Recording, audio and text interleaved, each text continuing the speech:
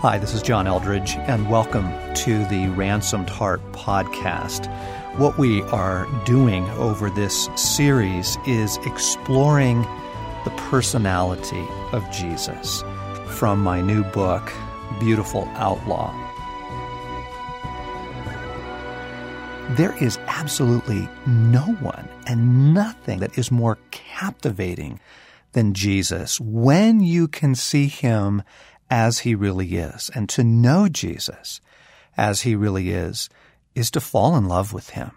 So what we're doing in this series, I am reading some excerpts from a new book called Beautiful Outlaw, discovering the playful, extravagant, disruptive personality of Jesus.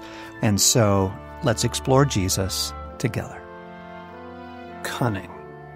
In a piece of advice that could have been lifted from a CIA training manual or the whispered meetings of a revolutionary cell, Jesus tells his little platoon, "I am sending you out like sheep among wolves. Therefore, be as shrewd as snakes and as innocent as doves." Matthew 10:16. We like the innocent as doves part. That sounds very nice, very Sunday school. But that first bit, hold on now. Shrewd as snakes? When you hear someone say, "He's such a snake," do you think, "Oh, what a fine Christian"? The things Jesus says. Let's get the religious drapery off this. A dove and a snake. Now surely they remember the dove descending on Jesus. As for the snake metaphor, these Jews would have connected that instantly to the serpent in the garden. Be as holy as the Spirit, and be as cunning as Satan. You want us to do what? Jesus is saying, look, this is a very dangerous world. The disciples glance at one another thinking, right, we've got the Son of God on our side. I mean it, he continues. Take this seriously. I'm sending you into the Congo with a butter knife. You are easy pickings. You must be holy, and you must be cunning. They've been watching Jesus for several years now. His way of maneuvering must have given this command a sober weightiness. Let's go back and pick up our earlier clarity, probably lost by now, regarding the context of Jesus' life. Those murdered little boys, their parents wailing, the angel in the night, Jesus bundled tight beneath a cloak as his parents fled the country. Jesus is a hunted man. Many times over these past 3 years, he has ducked out of town because the thugs were waiting to take him. He is no fool. He knows full well he is operating behind enemy lines. Oh, he intends a revolution, but he knows timing is essential. He must outwit his enemy, circumvent the religious authorities without seeming to do so, and train his followers to carry on after his departure, despite the fact that they appear to have the common sense of a 3-year-old. Now, watch him navigate. Shortly after the temptation in the wilderness, Jesus is performing miracles, casting out demons. He has drawn to himself the outcast. The crowds begin to swell with the downtrodden. The air is electric with the thrill of something new, something smacking of revolt. The mob will soon try and seize Jesus and make him king by force. He ducks out of that scene as well and relocates. So, he offers this. Do not think that I have come to abolish the law or the prophets. I have not come to abolish them, but to fulfill them.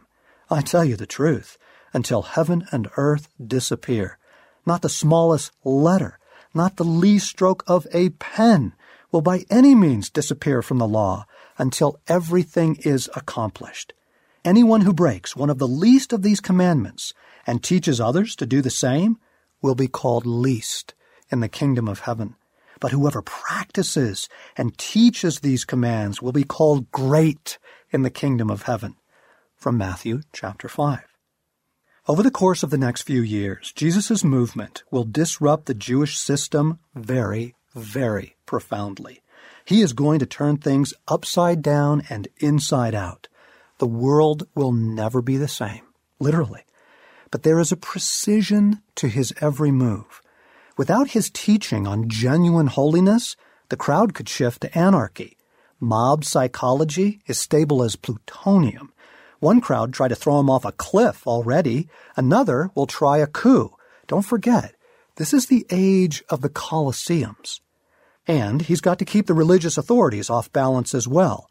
I've not come to abolish the law, not the smallest letter, not the least stroke of a pen. Anyone who breaks one of the least of these commands and teaches others to do so will be called least in the kingdom of heaven. He's got the mob suddenly thinking about their morals, and the religious police stumped as to his intentions. Brilliant.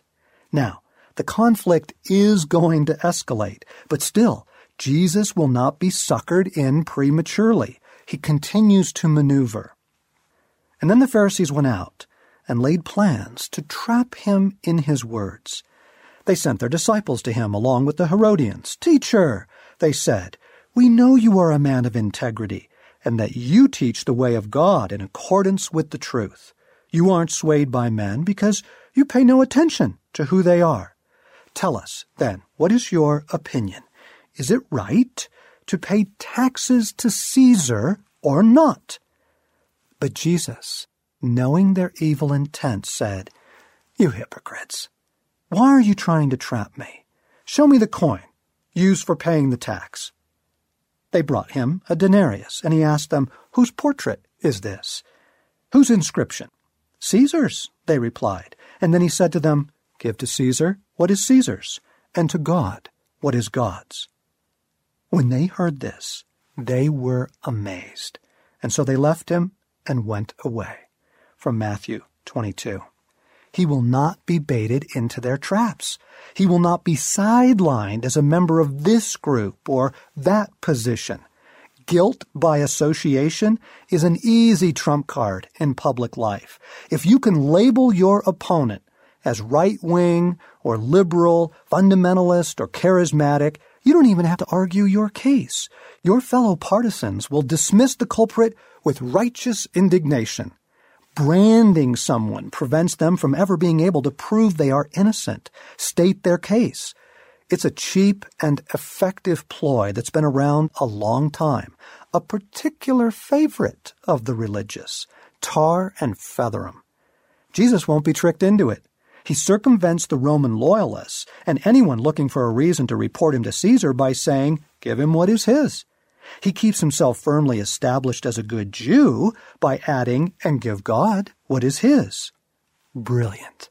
Have you taken notice of how smart Jesus is? As cunning as a snake. "By what authority are you doing these things?" they asked. "And who gave you this authority?" Jesus replied, "I will also ask you one question. If you answer me, I will tell you by what authority I'm doing these things. John's baptism, where did it come from? Was it from heaven or from men?" They discussed it among themselves and said, "If we say from heaven, he will ask, 'Then why didn't you believe him?' But if we say from men, we are afraid of the people, for they all hold that John was a prophet." So they answered Jesus, "We don't know." And then he said, "Neither will I tell you by what authority I'm doing these things." From Matthew 21. The clerical stooges dare to question his authority. He turns the trial on them so completely, they find themselves backed into the corner they had hoped to box him into. Now they don't know what to say or do. Jesus says, "If you won't answer me, I don't have to answer you." And then he just walks away. Brilliant. But the best use Jesus makes of his cunning brilliance is with the hearts he is trying to win over. This is a far more difficult task. Let's return to the story of the woman at the well. We left it too soon. There is so much more there worth relishing. Remember now, single Jewish man, single Samaritan woman. She is sexually indiscreet. They are alone. He strikes up a conversation. She knows it's scandalous. "You're a Jew. I'm a Samaritan woman." She adds "woman" to make the point. "How is it that you ask me for a drink?" Exactly. What's a girl supposed to read into this? She's a tough cookie, this one. A more submissive, first-century Palestinian woman with no legal rights would have just drawn the water and not said a word, whatever she might have been thinking. But this one, she puts up a fight. I already like her. Jesus replies, "If you knew the gift of God and who it is that asks you for a drink, you would have asked him, and he would have given you living water." From John chapter 4. A return that almost implies, hold your horses there, cowgirl. You don't know what you're getting yourself into. Her rebuttal is feisty. "Sir," the woman said, "you have nothing to draw with, and the well is deep. Where can you get this living water?" You can almost see her, one hand on a hip, jug in the other, head cocked in that sassy way. "Where are you going to get water? You got no rope." And you can sense the insinuated, "You got no rope, Rabbi." Then she tosses in a bit of the racial tension. "Are you greater than our father Jacob, who gave us the well and drank from it himself, as did also his sons, his flocks, and his herds?" Samaritans were hated because they were half-breeds. Dragging Jacob into this is a defiant, "Do you think you're better than me?" a comment that would have incensed your average Pharisee. She's picking a fight. The repartee here is worth the entire account. But wait, there's more. Jesus doesn't take the bait. His next comment is pure intrigue. "Everyone who drinks this water will be thirsty again, but whoever drinks the water I give him will never thirst. Indeed, the water I give him will become in him a spring of water welling up to eternal life." The woman said to him, "Sir, give me this water so that I won't be thirsty and have to keep coming here to draw water." He told her, "Go call your husband and come back." "I have no husband," she replied. Jesus is setting a trap. She throws one verbal jab after another like a waitress in a rough cantina. He has all the deftness of a bullfighter. She's snarky, then defensive. He's gracious and engaging, and then something in her attitude seems to shift. Notice the piece of critical information she chooses to hide. "I'm not married." Technically, that's true. Anything else? She is living with a man. Why doesn't she admit that? "I'm not seeing anyone right now." Is she coming on to Jesus a little bit? This winsome man who has continued to pursue her alone outside of town? Something provokes him to say, "Go get your husband." Now he has her right where he wants her, and he pulls the chair right out from under her. You are right when you say you have no husband. The fact is, you have had 5 husbands, and the man you have now is not your husband. What you have said is quite true. Snap. He's got her. To appreciate his style, consider it would have been a lot easier for Jesus to go about the whole conversation in a more direct manner. "Hello, I'm the Messiah. What's your name?" "Hello, I notice you're here at midday. Is that because you're on your 6th relationship?" As he so often does, Jesus takes the indirect approach. Playful and cunning. Very cunning. I would love to know how long that pause was. See the look on her face after he reads her the secrets of her diaries. Does she drop her bucket? And notice, he doesn't throw the 7th commandment at her. He simply tells her that he knows what she's hiding. Most embarrassing. She actually tries one more racial religious card, maybe to deflect the attention off her. Jesus holds his ground. He must be smiling at her now, because she doesn't fight back after that. "I know that Messiah is coming.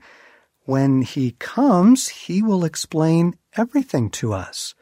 This is the humblest thing she has said yet. Essentially, she's asking, "Are you who I think you are?" Jesus simply says, "Yep." What a wonderful way of capturing this woman. The story ends with her running to tell the whole village, and in generous Jesus fashion, he stays 2 days with them, a Jewish rabbi hanging out with the Samaritans. To get the full texture and zest of his cunning in these stories, weave together his playfulness with his honesty, his generosity with his fierce intention. Add a dash of his startling freedom. I love this man. Now, watch him with the rich young ruler. As Jesus started on his way, a man ran up to him and fell on his knees before him. "Good teacher," he asked, "what must I do to inherit eternal life?" From Mark chapter 10. Jesus is starting out of town. In order to fall on his knees before him, this fellow would have had to have blocked his way. One last interruption throws himself in front of Jesus with just a little drama. Jesus acts as though this is just one more religious type, feigning flattery, but entrenched in their holier-than-thou self-assessment. "Why do you call me good?" Jesus answered, "No one is good, except God alone. You know the commandments. Do not murder. Do not commit adultery. Do not steal. Do not give false testimony, and do not defraud. Honor your father and mother." Don't flatter me. You know the commands. Keep them. He tosses him a standard Jewish answer, a reply that seems like an end to the conversation because he apparently turns to walk away. The sincerity of the man then becomes apparent. "Teacher," he declared, "all these I have kept since I was a boy."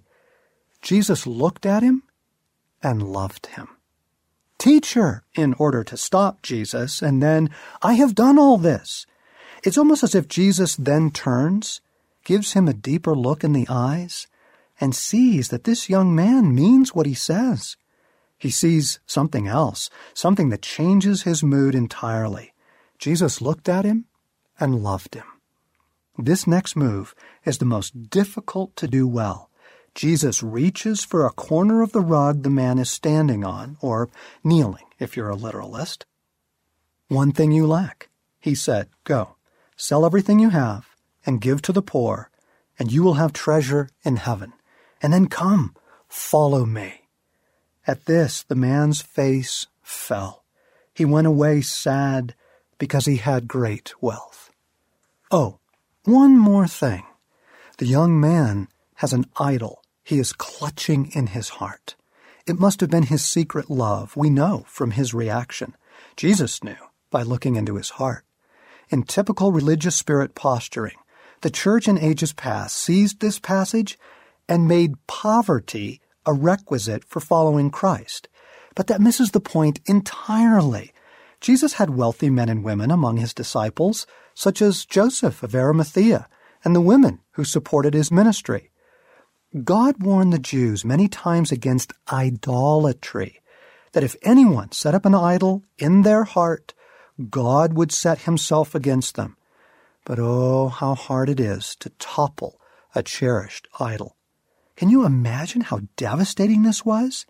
The young leader actually thought he had lived a thoroughly righteous life.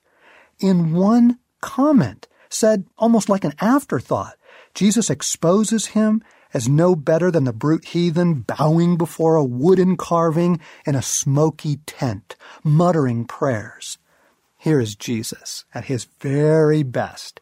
He yanks this man off balance, sets his entire world reeling, and in the same moment extends his hand to catch him. "Let this go. Then come. Join me. I want you to join me." What an invitation.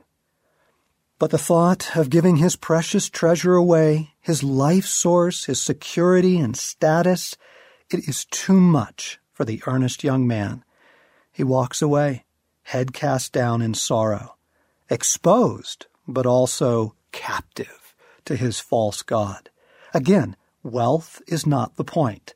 The idol is the point. It might be anything. The attention of men, as with the woman at the well, or self-righteousness, as with the religious. It might be position, power, family, even church.